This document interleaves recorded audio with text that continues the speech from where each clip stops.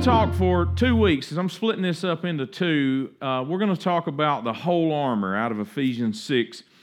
And today we're going to talk about that what you wear matters. What you wear matters. And I'm going to give you a real life scenario that has just played out for me for the last 3 days. That what you wear matters. Anybody that doesn't know, we decided, we have a tent, and we got this big canvas tent, like duck canvas, like military grade stuff tent.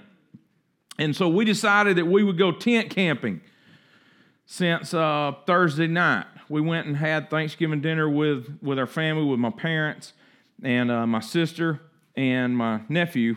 And then we headed out about 1:45, and we drove over to right near Jackson, Georgia, at High Falls State Park.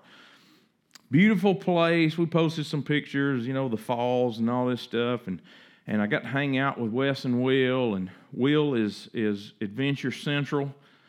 He went with me around behind. There's an old abandoned hydroelectric plant that was built back in the late 1800s. And then they ended up taking it out of commission when the railroad bypassed that area and actually went over to Jackson, Georgia. And so this was like somewhere around the 1950s, I think, this hydroelectric plant was finally shut down.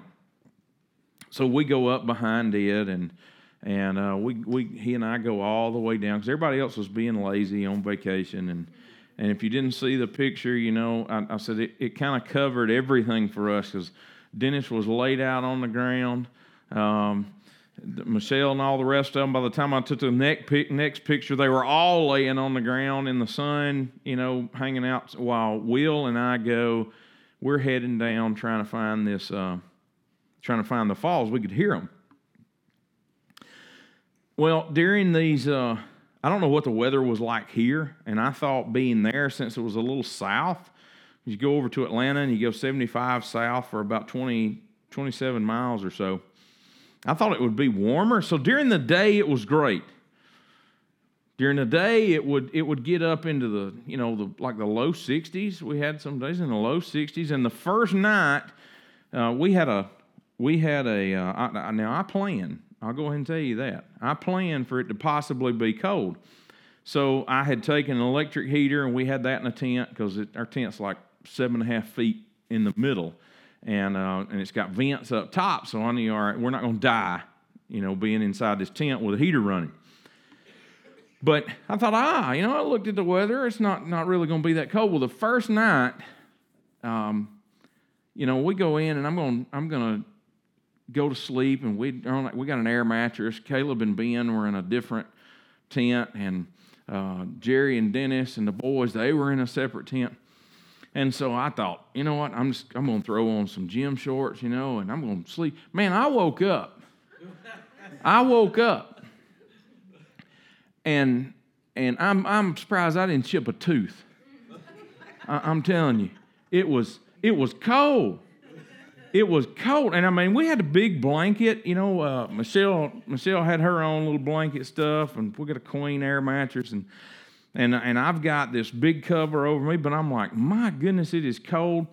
And we were camped from about here to the kids. Well, maybe a little further than that, maybe about half again from the bathhouse, one of the bathhouses, and I'm like, it is cold, and I need to go to the restroom, and it's cold. And so I held on what I thought had to be an hour, because I was like, I had to have slept for a while. We'd gone to bed at like 9, and I'm going, man, it's got to be about 4 in the morning. If I can just hold on a little while longer, then, it'll start warming up. And finally, Michelle stirred a little bit. And I said, I didn't have a cell phone there near me. I didn't have anything. I said, honey, what time is it? And she said, it's 12 o'clock. I said, oh my goodness, 12 o'clock. I said, honey, I need to go to the restroom. She said, oh good, I do too. I said, it's cold, honey. And I said, your phone's got it, tells you what the temperature is. I said, man, how cold is it? She looked and she said, it says 54. I said, I don't believe it.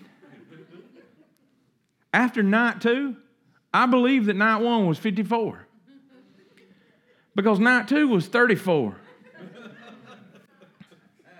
Night 2 was 34. But here's the thing I learned about for this message. You know, sometimes God just uses real life illustrations for me personally. I had, you know, because, you know, since I've been doing this running and stuff in the mornings and a couple times during the week at night, I had the running pants. You know, I'm sorry, but for you ladies, it would be yoga pants. Yeah. But men, we don't call them that, right? We're not calling there's no yoga pants. But I had some running pants so I said, we got up that first night and we're going, man, I said, all right, I'm putting these things on. Come back, I put them on. I put my long sleeve running shirt on. And I said, oh, this is nice. So then it was warm most of the rest of the night, but it was about around 50 degrees. But I don't know why it was so cold. I don't know why. The next day we get up, and it gets up into the 60s. And the minute the sun gets up and it's clear, it warmed up so much, and I was like, oh, this is fantastic. This is great. It's warm. And so when it's coming toward that night, I'm going, you know what? It's been warm all day. I'll do this again. I didn't learn. I wake up and it's like 2 in the morning. And it's cold. It's really cold. It's twice as cold. Maybe 4 times as cold. I don't know what it was, but it was. And I mean, I was like, I was having to shake laying in the bed, and I was mind over matter. I was trying to do mind over matter. I'd focus. So I can stop myself from shaking. I could hold it just for a minute.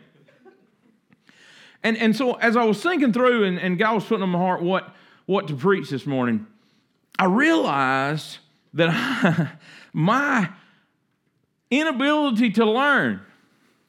I tried it the 3rd night, I'll have you know. I thought, but I thought, well, I'll put on, you know, I'll go with a short sleeve shirt.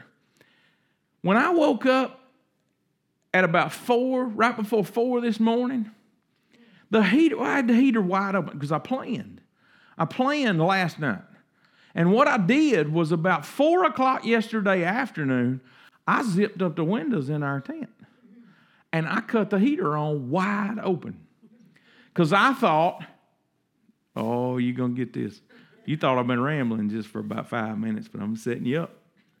I thought, if I try to change my circumstances, I won't have to change myself.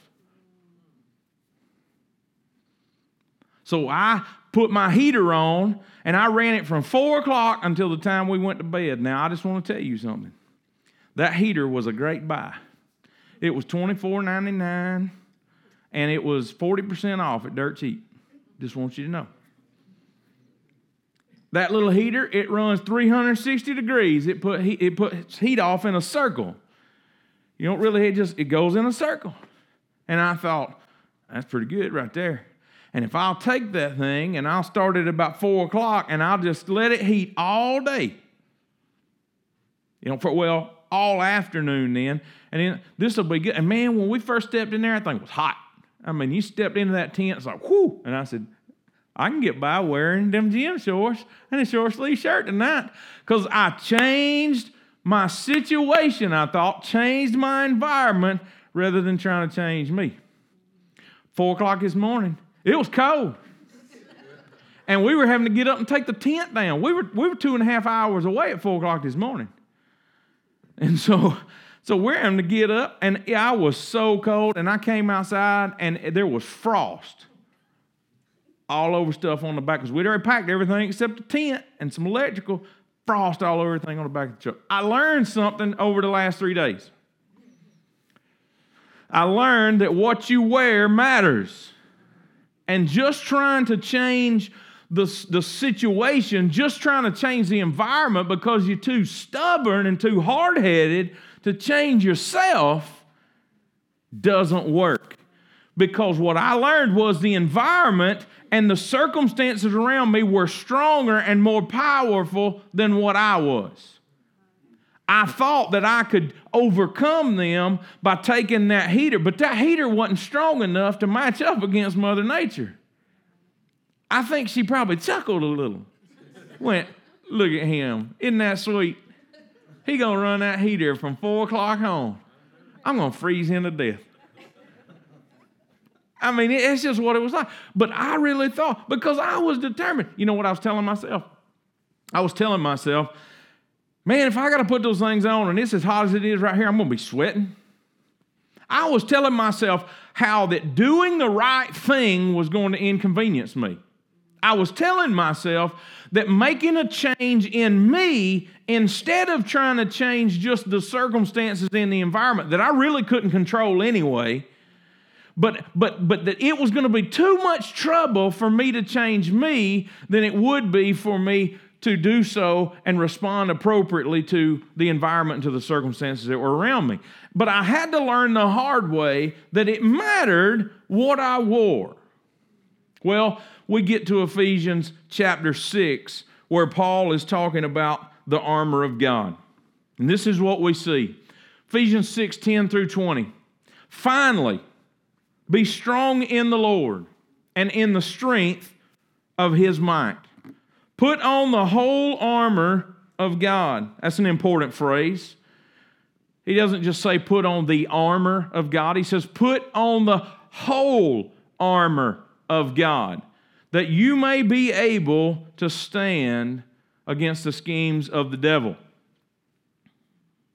For we do not wrestle against flesh and blood.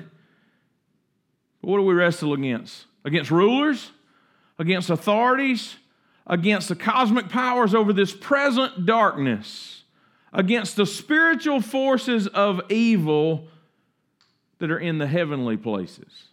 Therefore, take up the whole, there it is again, the whole armor of God, that you may be able to withstand in the evil day, and having done all, to stand firm. Stand therefore, having fastened on the belt of truth, and having put on the breastplate of righteousness, and as shoes for your feet, having put on the readiness given by the gospel of peace. In all circumstances, take up the shield of faith with which you can extinguish all the flaming darts of the evil one, and take the helmet of salvation and the sword of the Spirit, which is the word of God, praying at all times in the Spirit with all prayer and supplication. To that end, keep alert with all perseverance, making supplication for all the saints. And also for me, this is for Paul, that words may be given to me in opening my mouth boldly to proclaim the mystery of the gospel, for which I am an ambassador in chains, that I may declare it boldly as I ought to speak.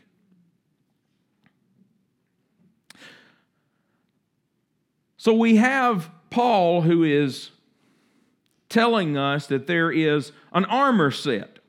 You know, in their time, you had all of these warriors. It's an interesting thing because he brings up this idea that you need to put on the whole armor of God, and he gives you all of these armor pieces, including only one offensive weapon, by the way. He gives a defensive weapon in the form of a shield. We're going to talk about that second half of that next week. But he gives one defensive weapon, if you will, in the form of the shield. He gives one offensive weapon in the form of the sword of the Spirit, which is the Word of God. But everything else is in order to protect us. Everything else is in order to do something to make sure that we are not made incapacitated for being in the battle. So we're going to start with the belt. He says the King James Version says you need to have your loins girt about. That always sounds exciting. You need to have your loins girt about. When these guys would go about entering into a conflict, most of the the typical dress in that time was not blue jeans. It wasn't dungarees. It wasn't slacks. It wasn't any of that. Everybody was wearing robes. Guys were wearing robes. How about that? I'm glad we don't live then. I'm just telling you. I kind of like my blue jeans, or whatever. But guys were wearing robes. And so they would have long robes. They would often have long robes. Now we often get the mental image of the Roman army. And the Roman army, you would see these guys that had on a much shorter robe that was up about knee height. And so sometimes I think that's what we believe they had. But these guys actually would be wearing the typical longer robe. And then they would have this belt about their waist. And there were several things that this belt would do. One of these that in particular, again, we'll address next week is the belt would hold the sword. There's an interesting thing that we're going to tie into on this, because he says that this belt is truth, having your loins girt about with this belt that is truth, the belt of truth. Now, the interesting comparison here is that he talks about the sword, which he says is the Word of God, but yet we know that the Word is what is truth. Our emotions are not truth. The way we feel about things are not truth, because there are many times where I will find that how I feel about something is not in line with what God's Word says. I will feel like I need to attack when somebody attacks me. But the Bible gives some of this difficult stuff about turning the other cheek and loving your enemies and praying for them and blessing them, and in so doing you heap coals of fire on their head. And man, we like the coals of fire portion. We like that concept. We just don't like the idea that we're supposed to love those that do evil to us, that we're supposed to bless those that persecute, that we're supposed to, man, that seems impossible even to us. But there's an interesting connection between having a belt of truth that therefore will hold a sword of truth. We're going to talk about the belt here. The belt not only would hold the sword, but it held everything else in place. And for this long robe that you would have on, when you would gird up, it's not a word we use very often. When's the last time you told somebody you need to gird up? It's not like man up. That's not what it is. The gird up was you would take your robe, and oftentimes you might, there's a whole wrap process they would do, but you could take from behind and pull up, and the ladies are probably better at this than what us guys would now. And you'd take and tuck that thing into your belt so that now you freed your legs up so you could run. Because they weren't expecting that you were going to lollygag around about going into battle. You were expected to be able to be mobile, agile, but never fragile. You were supposed to be where that you could get mobility, and so you would gird up your robe into that belt and tuck everything in, and it would hold everything so that you could go get into the fight. There's a lot of people that they're not really in the spiritual fight. But I gave my heart to Christ. That's great. That's great. And if God's only plan for us was that, I want you guys to all get saved, and that way once you are, then I can just be blessing you, and nothing has to happen beyond that. But we are in a fight. That's what the first part of this says. Remember, he says, finally, be strong in the Lord and in the strength of his might. Put on the whole armor. Why? That you may be able to stand against the schemes of the devil. Why?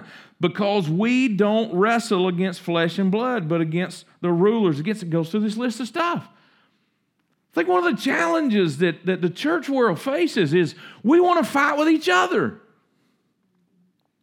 We want to fight with the church across town. We want to fight with the church somewhere across the country. We want to fight with somebody that's a little bit different in what they express their beliefs than what we are. Instead of looking to the core things, like, do you believe that Jesus is the only way to the Father? Do you believe that you're saved, through grace by faith in Christ alone? Do you believe that baptism is not what saves you, but baptism is what you do if you're going to follow after Christ? when we get there, do you believe in the virgin birth? Do you believe that God came and died for all men, and died for all people? All these basic things. But instead, we sometimes get in where our fight is with other men instead of with the principalities and the powers that are behind the issues. I mean, it's a struggle because our world right now is facing so much difficult. There's so much pain, there's so much division, there's so much hurt, and the church world is not at times doing that much to help solve that. Because instead of realizing that, man, we're not going to fight this fight. Look, we can go out here and try to stop drugs as much as we want to. We can go out here and try to stop alcoholism as much as we want to. We can go out here and try to stop prostitution as much as we want to. But if there is not a spiritual change that happens in people's lives, they're truly not free. You may help somebody learn how to cope. You may help somebody even break an addiction, but we still haven't addressed the real important need in people's lives, which is to come to Jesus Christ. Because He is the power. He is the authority. He is the one that, amazing grace, my chains are gone. Well, that didn't come because we went through a 5-step program. I'm not against programs. I'm part of one with the Fatherhood Initiative, and we're about to have some good stuff happening within the county and within the penal system to be able to help men and help them be fathers and understand how to do it. But you know what? If Jesus Christ does not end up changing someone's heart, I may have even helped make their life better right now, but I've left them hanging for eternity. He says, you need to get this belt of truth. I thought about today, but by the time, sometimes God will give me these illustrations at the last minute on stuff. So if anybody wants to give up a belt and they have a knife and they don't mind me hacking their belt up, that'd be great. But I'm not going to ask you to do that today. Just kidding. But here's what I thought about. I was thinking about as I was printing everything off this morning. I said, wow. I think maybe the reason that a lot of people are struggling when it comes to running in their spiritual life, have you ever had a belt that's too short? Yeah. I know that feeling. I've been thankful, hey, these 50 pounds that's gone now, I'm getting belts back. I just want y'all to know. It's like a bad country song played backwards. I got my clothes back. I got my belt back. I already had my wife, though. I didn't have to get her back. But you know what? You don't know, because that's one of the worst feelings is when if you've packed a suitcase and you've gone somewhere and you threw a belt in and you go to get, and you need to put your belt on to hold your pants in place. And you go to pull that thing around and it won't fit. I think that's why a lot of people can't run in their spiritual life, because when he talks about the belt of truth, Jesus said something about the truth. Jesus said, I am the way, I am the truth, and I am the life. Now, what was Jesus? John says that Jesus was the Word made flesh, and that He came down and He dwelt among us, and we beheld His glory. He's the only begotten of the Father. So Jesus was the Word made flesh. Jesus said the Word made flesh is the truth. So the Word is the truth. Okay? That's a simple connection there. That's just Scripture. So if the Word is truth, then why is it that so many people are struggling spiritually to have the belt in place on their life? The reason is because you only got about half a belt. Because what we want to do is, and this is what I found, and I was even having this conversation with Michelle within the last week. I said, many times a lot of people are very adamant, even legalistic, about the portions of truth that they want to apply to other people. Oh, I can see, this is where that whole beam and speck scripture comes into play, right? Hey, I got no problem then spotting all the truth that needs to apply to your life. All the truth that needs to fit in your situation. So see, all right, so I got that half the belt. Oh yeah, that truth right there. Brother Stephen needs to straighten his life up. Because the Word of God, you notice how we start doing stuff like that, y'all know it's true. When we start talking about this stuff, y'all start sounding like a preacher. When y'all gossiping, when y'all just talking about something, no, you'll start sounding like a preacher. You start putting multiple syllables into stuff. The Word of God says that he needs to be straightening this up in his life. But you know what? You ain't got the other half of the belt because you don't want the part of the truth that applies to you. Well, can I get an amen? See, and here's how people will excuse that stuff. Here's some sayings that people will use. People say stuff like, well, when it comes to that with me, that's just my personality.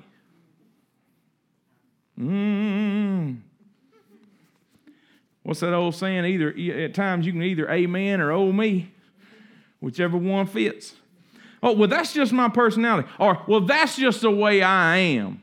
God made me the way I am. We're going to talk about that. I can't help it. I've always been that way. Now, I want you to stop and think about something. When somebody says, well, that's just my personality, or that's just the way I am, or, well, I've just always been that way. You know what? That's the same excuse for bad behavior that people use to justify homosexuality, that people use to justify alcoholism and other addictions. Well, ever since early on, I've just always been that way.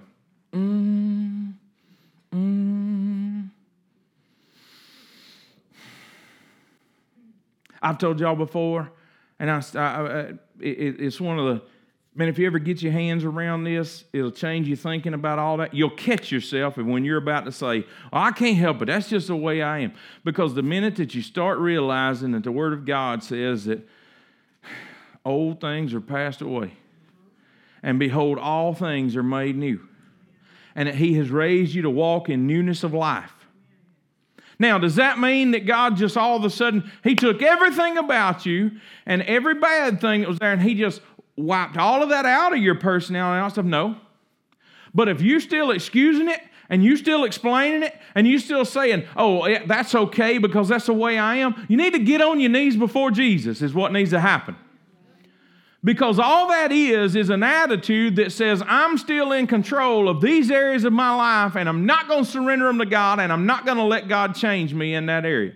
Now, look, I'll be honest, over a period of years, we all grow and change if we allow God to do that, because He has taken us through that process of maturing. But if we want to deny the use of the truth, that belt that's supposed to have everything in place, it's supposed to keep us ready to be able to run. It's supposed to keep us ready to where we can fight, where we can be engaged spiritually. But when you only got half a belt, you ever seen somebody when they got some pants that's not fitting exactly right and you got half a belt? What do you have to do? Got to hold them up. So you got this deal going right here, don't you? You trying to hold that. Nowadays, don't nobody just hold them up. You just let them go. They just be somewhere down here. You sure enough can't run, because you go to run and you're going to drop like a rock. You can't run with that stuff tied up around here. But you'll be holding like this. And don't you hate it if you ever working and you've forgotten your belt? Every time you go do something, what you got to do? You got to hike them up. Go do it. Here in a minute, you got to. It distracts you from what you're supposed to be focused on. When you ain't got but half a belt or no belt at all, when the truth is not in effect in your life and holding things in place, you get distracted from the mission of what you're supposed to be doing. Because now, everything's not where it ought to be. You can't even use both hands to be about the work of God. Because you're trying to hold your life together because the word of truth is not holding your life together. Because you want to deny the truth that would change and impact who you are, but you know all about the word of truth that needs to change everybody else. If I don't quit, I'm going to get to meddling. I'm going to bring something up that somebody's doing or something, and then they're going to think I'm preaching about them. It just happens. Side note here about the truth and how we want to apply it to others, not apply it to ourselves. Does anybody know what the testimony is, or what your oath is that you take before you testify in court? This is not a test to find out who's been in court, because I know that. but all right, there you go. All right, there's three phases. You got two of them. There's one that comes before. It builds the truth, the whole truth, nothing but the truth. See, a lot of people like the concept of, I'm just, because here's what we'll say. When we go to talk about somebody else, we'll go, well, now, I'm not trying to hurt you. I'm just speaking the truth. Right? Oh, well. I'm not trying to be ugly. Well, you ain't got to try. What's fixing to come out just is. You ain't got to try. It's not a hard effort. But see, that's the first part of that sworn testimony. I don't tell the truth. Yeah, but you ain't telling the whole truth. Because if you're telling the whole truth, then you're going to go look in the mirror and go and speak some truth to yourself. After you're worried about telling all the truth to everybody else and go, I ain't trying to be ugly, I'm just speaking the truth. Well, you need to go look in the mirror and say, hey, self, I ain't trying to be ugly to you, but I just got to tell not just the truth, I got to tell the whole truth. And then when you start saying it, letting that mouth start saying, but that's just my personality, you need to stop and say, hang on, self, I got to tell the truth, the whole truth, and I need to shut up on that right there because I need to tell nothing but the truth.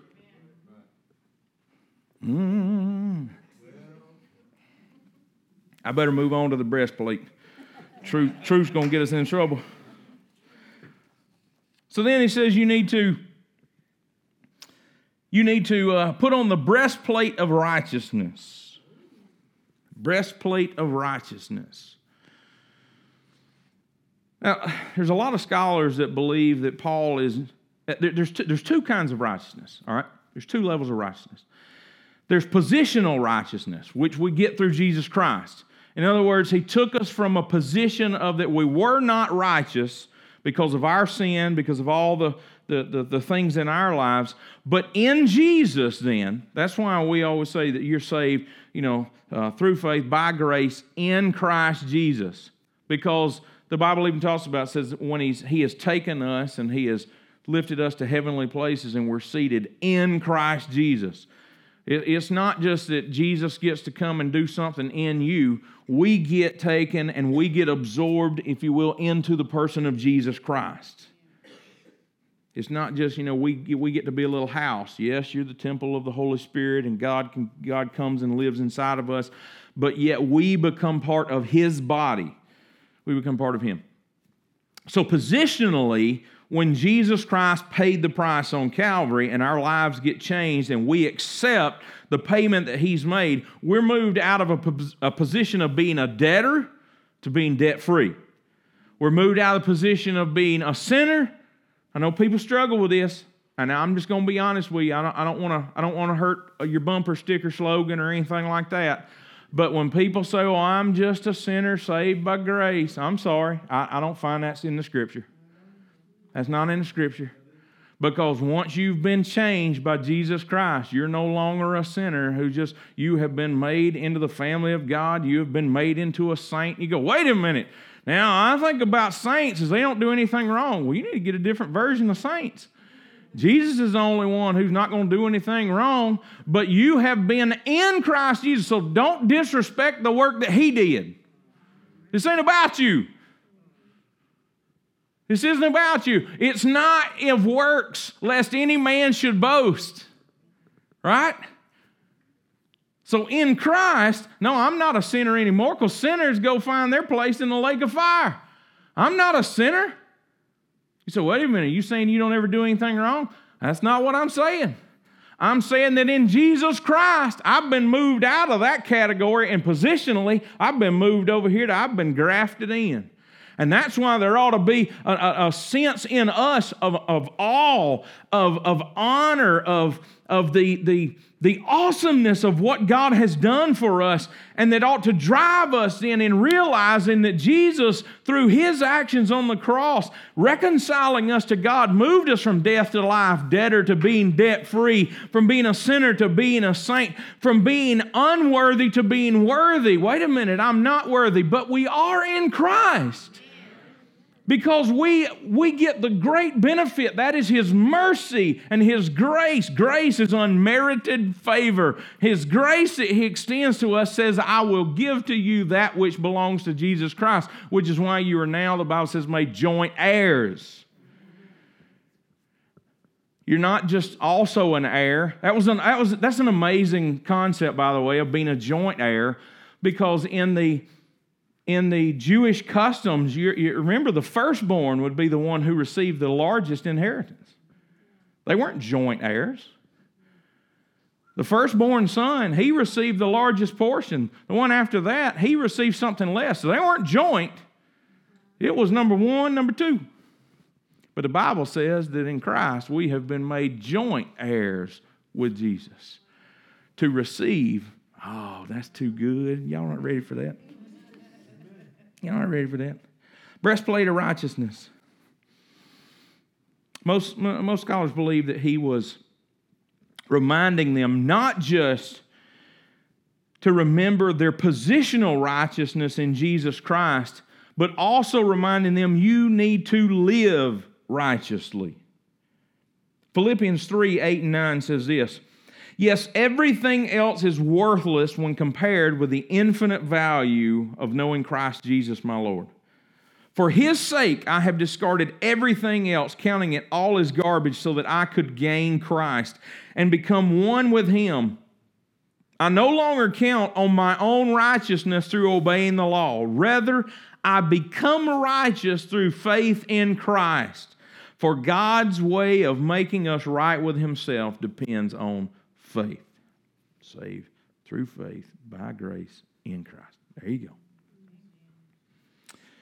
Righteous living is like a breastplate, an armored breastplate. What is, if you're wearing armor on this area, what is it protecting? Your body. Protecting your body. What's inside your body? Your heart. Your heart. What else? Your lungs. What are all those things? All your organs, all your vital, all the stuff that makes you alive. He says, the righteousness, you get a twofold effect from this. The righteousness of Jesus Christ that has positionally made us righteous, because he said there, I now no longer count on my righteousness in keeping the law, but instead I count on my righteousness in Jesus Christ, because the righteousness that God is going to provide comes through faith. Comes through faith in the finished work of the cross that Jesus Christ did. So my positional righteousness protects me because now He has established for me eternal life in Jesus Christ. So everything that keeps me alive is protected by the positional righteousness. But here's something though. Righteous living protects the inner man.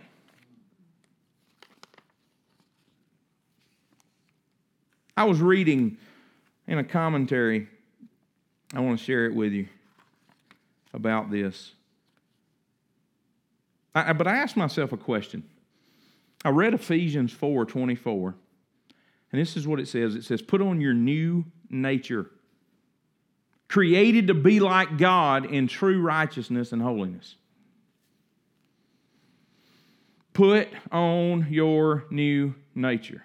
By the way, there's another verse that you need to put on your mirror if you struggle with telling yourself, I'm just made that way, and that's just my personality. You need to put Ephesians 4:24 on your mirror then, and remind yourself to put on the new self. By the way, that's an interesting thing. He gave that as a direction for us to do. He didn't say, I'm going to force this new person on you. He said, put on your new nature. Sounds to me like you can almost have a choice that you choose to fight putting on the new nature. A lot of people don't want to put off their old nature. They like being sarcastic and grumpy and mean-spirited. So I got to quit. I'm going to meddle with that. So I had to ask myself a question. When I read Ephesians 4:24, it said, put on your new nature. I asked myself this: are we truly living in truth if we are not changing more and more into this new nature?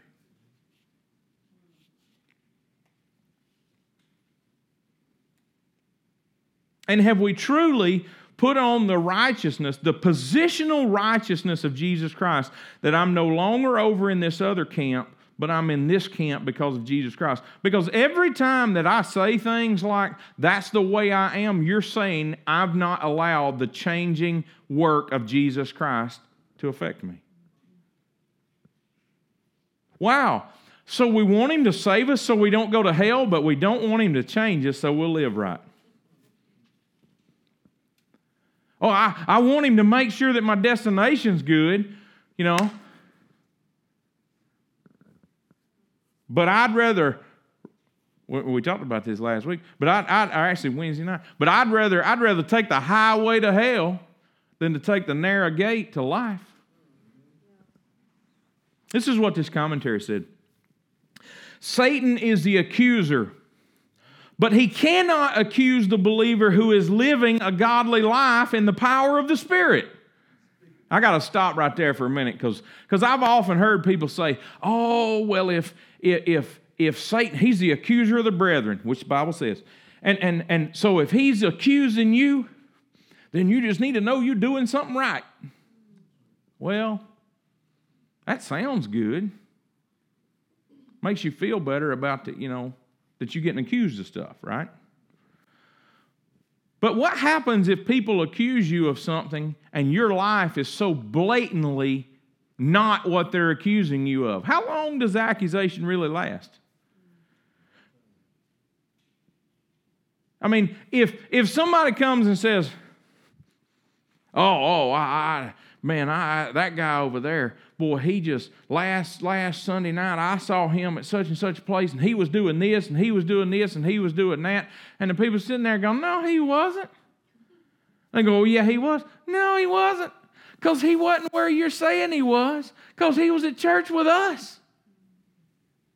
You said he was at the club doing this. You said he was over here doing, and he wasn't, because he was sitting on the front row in church with us. Look, Satan can go to accusing all you want to, but if your lifestyle is godly, he can't accuse you of all that much, because you're living a life that disproves what it is that he's been accusing. It goes on to say, the life we live either fortifies us against Satan's attacks, or it makes him easier for him to defeat us. When Satan accuses the Christian, it's the righteousness of Christ that assures the believer of his salvation.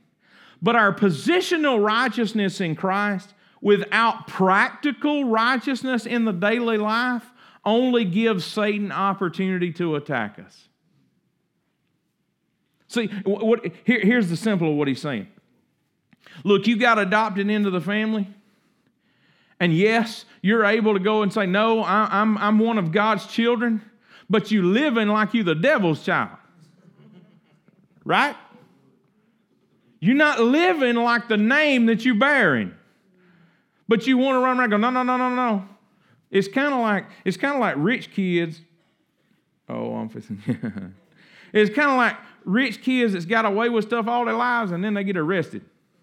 And what you know the stupid stuff they say? Do you know who my daddy is? I don't know who your daddy is, but you just broke the law and you going to jail. It don't matter who your daddy is. Oh, he got some good lawyers. Yeah, and we got you on videotape. It don't matter, right? I mean, hey, and I feel like at times when I read this and think about this breastplate of righteousness, what we want to do is we just want to claim the positional righteousness all the time. We over here not doing right, not living right, not acting right, not talking right, not walking right, but then when the devil comes along and accuses, we want to go, oh, you got to stop accusing me because I'm a child of God. And he's going, and you guilty because you was at the club, because you were doing this, you did say that, you did act like this. And what it does, it creates a problem. Because lifestyle allows you to be accused by the enemy. And guess what you got to do when you're accused? You got to defend yourself. Where when your lifestyle already defends you and your position in Christ already defends you for eternity, there's nothing for you to have to fight. Because you can allow your life and the righteous living that you're doing to say, hey, that matches up with the righteous standing that I have in Jesus Christ. But you have to wonder, if you just want righteous standing, but you think you want to live unrighteously, how does that work?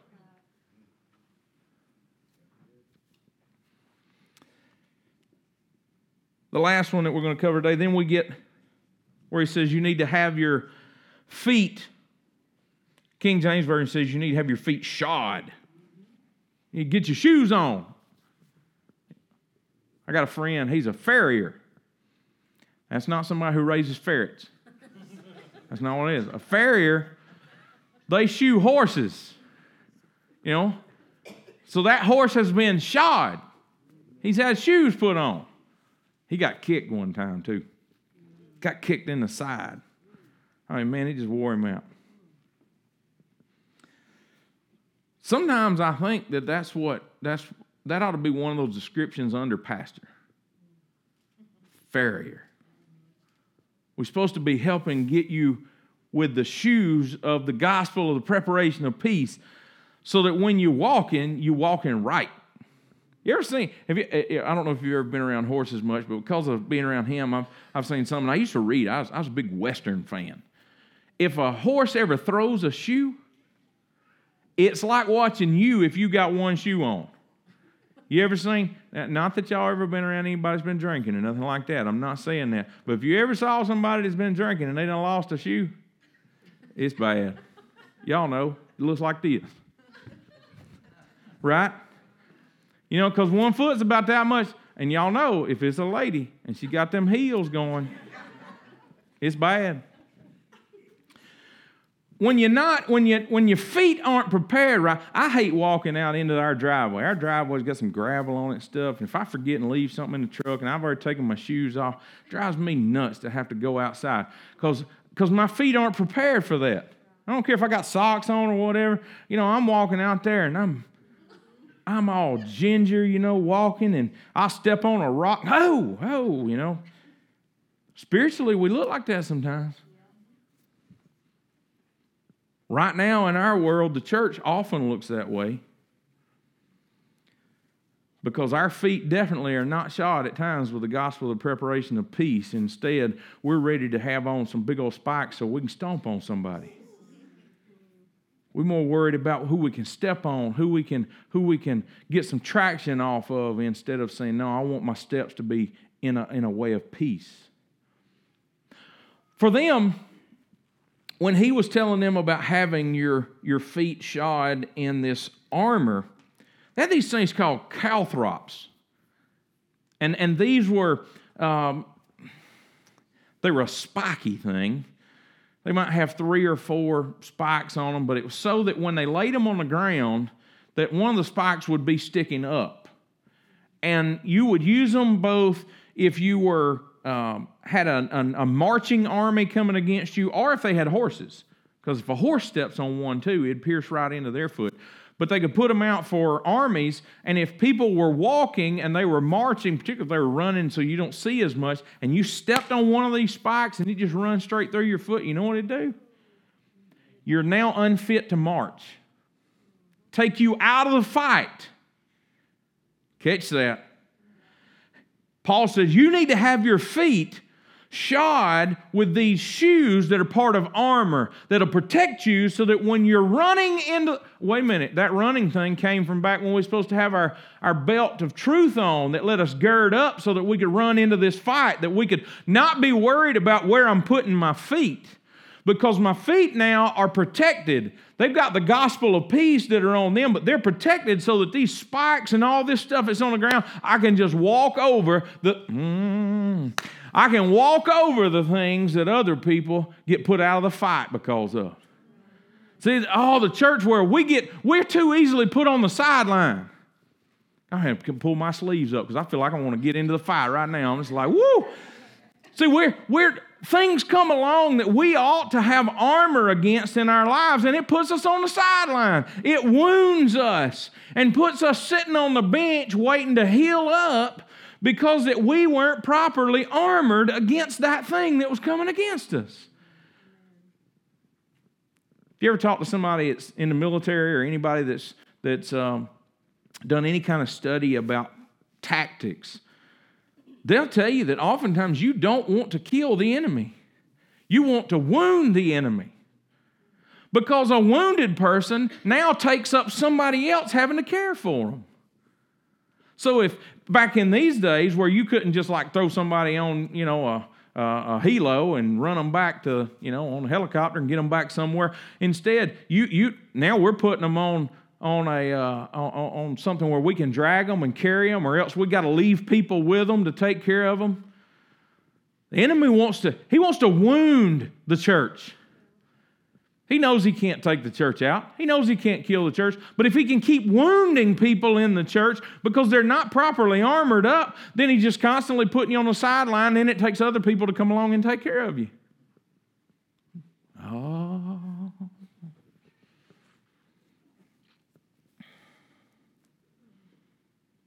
Matthew Henry's commentary said, God described this passage about your feet being prepared with the gospel of peace like this. He says, that you may be ready for the combat, be shod with the gospel of peace. Endeavor after that peaceable and quiet mind which the gospel calls for.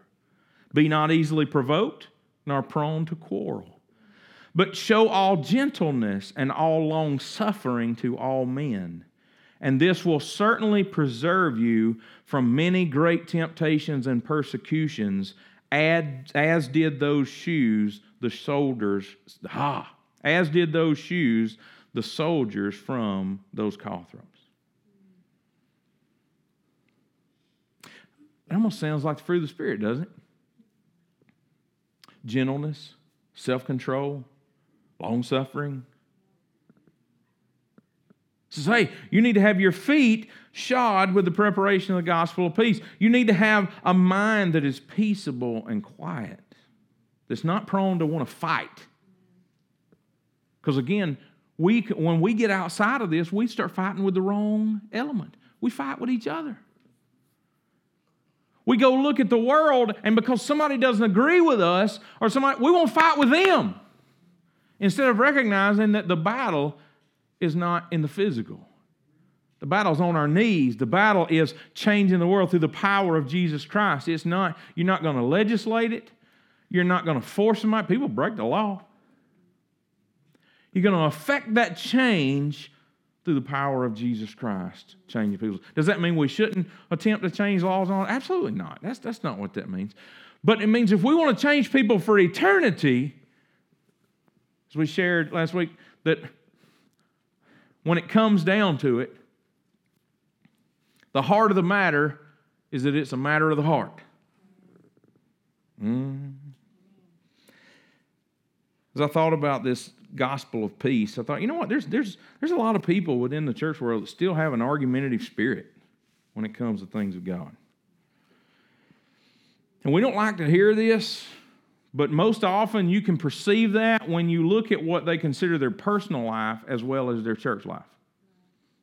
Because a lot of people act right when they're at church. Man, all three of these are just meddling today. A lot of people act right when they're at church. Why? Because, hey, we're going to be here an hour and a half, whatever, and we're not going to let everybody see. Because then you got a pride issue too. You don't want everybody to know you got problems. But we're going to act right while we're at church. But then when we go home, we talking bad at each other. You using bad language at each other. You fussing about stuff. You fussing at the kids. You fussing with this. You fussing with that. People they're argumentative. They're abrasive. They got a lack of gentleness. Fruit of the Spirit again. Gentleness, self-control, long-suffering. They got little amounts of patience. But when you look in your personal life and then you look in your spiritual life, I'm just going to tell you, there's no way you're an impatient, abrasive, argumentative person in your personal life and you're right in your relationship with God. I'm not talking about you not saved. I'm talking about there's not, because look, you still married to your spouse even when y'all not talking. Right? Y'all ain't talking. You certainly ain't doing nothing else. You know what I'm saying? There's some kids in here. You certainly not having a real close relationship because y'all ain't even talking, but you still married. See, we get that way sometimes with God. You His child, but y'all not on the same page, and you're not together, and you're not in right relationship. Paul says that shouldn't be the case. Our gospel should be one of peace. And it's a peace that's twofold. We have peace with God and we have peace with others. The Bible even has to remind us at one point, he says, know this, vengeance is not yours, vengeance is mine. I will repay. Well, if vengeance is His, then we pretty much ought to be at peace with people, shouldn't we? I mean, because if I'm not going to be the one to take out vengeance on you, you're not going to be the one to take out vengeance on me, why shouldn't we be at peace with each other? Because God's going to deal with both of us. The church struggles with that. The church world struggles with that. Part of that's because that we want to define peace our way. Well, we'll be at peace if you get like me. Because then if we alike, we can be at peace. No, that's not peace. That's just sameness. It's not hard to be at peace with somebody just like you. If you say, well, we ought to do this, and they go, okay. Well, I want to go eat here. All right. Well, I want you to do this. Yes, sir. That's not peace. That's not peace. It's not. What happens when we have two countries that are at war or two countries that are in conflict and they decide they need to call for a peace treaty? They both still have the ability to fight. They both still have the ability to inflict hurt upon each other. But they both decide that it's more important to be at peace than it is to be in charge, to be the winner, to be the one that... I've always said you can either do right or you can be right. A lot of people don't understand that when they get in their arguments. Here's some family counseling 101. The struggle that we all have, and men, we do it, women, y'all do it. Just depends on the nature of your relationship. Sometimes it's a man, sometimes it's a woman, sometimes it's both of y'all. You want to be right. And so you would rather hurt someone in the process in order to prove that you're right than you would to do what's right. And to do what's right is to show love, is to show mercy, is to show grace, is to show peace, is to say, I don't have to win. I would rather be last, because God said He'll make the one that's last first. I'd rather die so that I can live. Can you imagine if people in relationships... And I don't care if it's in a marriage relationship. I don't care if it's in your work relationships, if it's in church relationships, or it's just your relationship with God. If you stop trying to be right and just start doing right. Feet shod with the preparation of the gospel of peace. Romans 5:1 says, therefore, since we have been made right in God's sight by faith, we have peace with God because of what Jesus Christ our Lord has done for us. Ephesians 2:14 and 15. For Christ Himself has brought peace to us. He united Jews and Gentiles into one people when in His own body on the cross He broke down the wall of hostility that separated us. He did this by ending the system of law with its commandments and regulations. He made peace between Jews and Gentiles by creating in Himself one new people from the two groups. That is such powerful scripture that our country needs right now, that our world needs. I mean, look around at all the stuff that's happening around the world. We got people You go back just within the last year, people trying to drive a truck through France and 80 some odd people die. We've got people shooting each other. We got people, you name it, that's happening. We got people prostituting other people, pimping other folks. We got people that are getting other folks hooked on drugs. We got people that will take financial advantage of people. Because we all like to go, oh yeah, that's the people in impoverished neighborhoods. No, come on. There's people in businesses that turn around and take advantage of other people and climb up on the backs of those who don't have opportunity and who don't have, and they lie and they steal and they cheat and do. Look, it happens. It's all people. But it's not supposed to be in the church. It's not supposed to be in God's people. Because, you know what? I'm not Jewish. And looking around, the majority of y'all not Jewish either. I mean, we got that narrowed down. There's probably not anybody here today that's Jewish. But you know what so what do we have? Let's talk about what we have. We're sitting here today, as we are, every week. What do we have? We have white, we have black. We have brown. So guess what group in that scripture, guess what group we all fall into? We're not Jewish. So we all fall in the Gentile group, right? He didn't name 5, 6 groups. He said, "You had Jewish." That was God's original. It was his original plan. But then he said, "Hey, I have come for all the world." And so you had all the Gentiles, all the rest of us, all of us sitting right here today. And what did he say happened right there? He said he took those 2 people groups. And because of what Jesus did on the cross, he tore down the wall that separated and said he made one new people. Amen. He didn't make white people, and he didn't make a black people, and he didn't make a brown people, and he didn't make Asian people. And that one, not within the body of Christ. Not within the body of Christ. I celebrate our differences. I celebrate our cultural and our ethnic differences. Don't misunderstand that.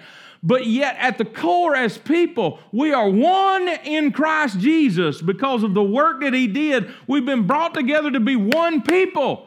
That means if something happens to someone else, if it happens to you and you're not white, that means it happened to my people. Oh, that'll preach right there. I'm just telling you right now, that'll preach. That'll preach. Because we're one.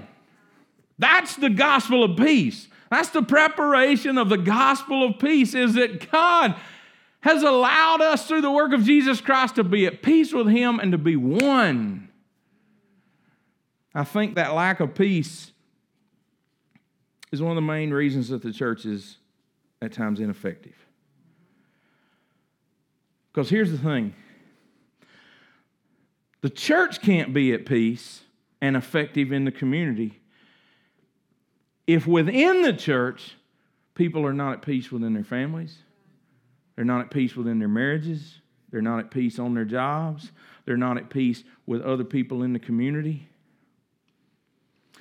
It's that quote-unquote personal life, spiritual life. Your whole life is your spiritual life, by the way, but we sometimes, for our minds, work better when we think about, well, I'm not at church, so it's my personal life. If your personal life doesn't reflect the things that the Word of God says your spiritual life is supposed to reflect, then you're not at peace. Because God is over here trying to lead you into being consistent with His Word, but you're inconsistent with it over here in your life outside the church. So your life is in constant conflict. You're not even at peace inside yourself. And so then how can we go into the community here and be at peace? How can we go and have an attitude of peace toward people? Because we're in conflict within our own selves.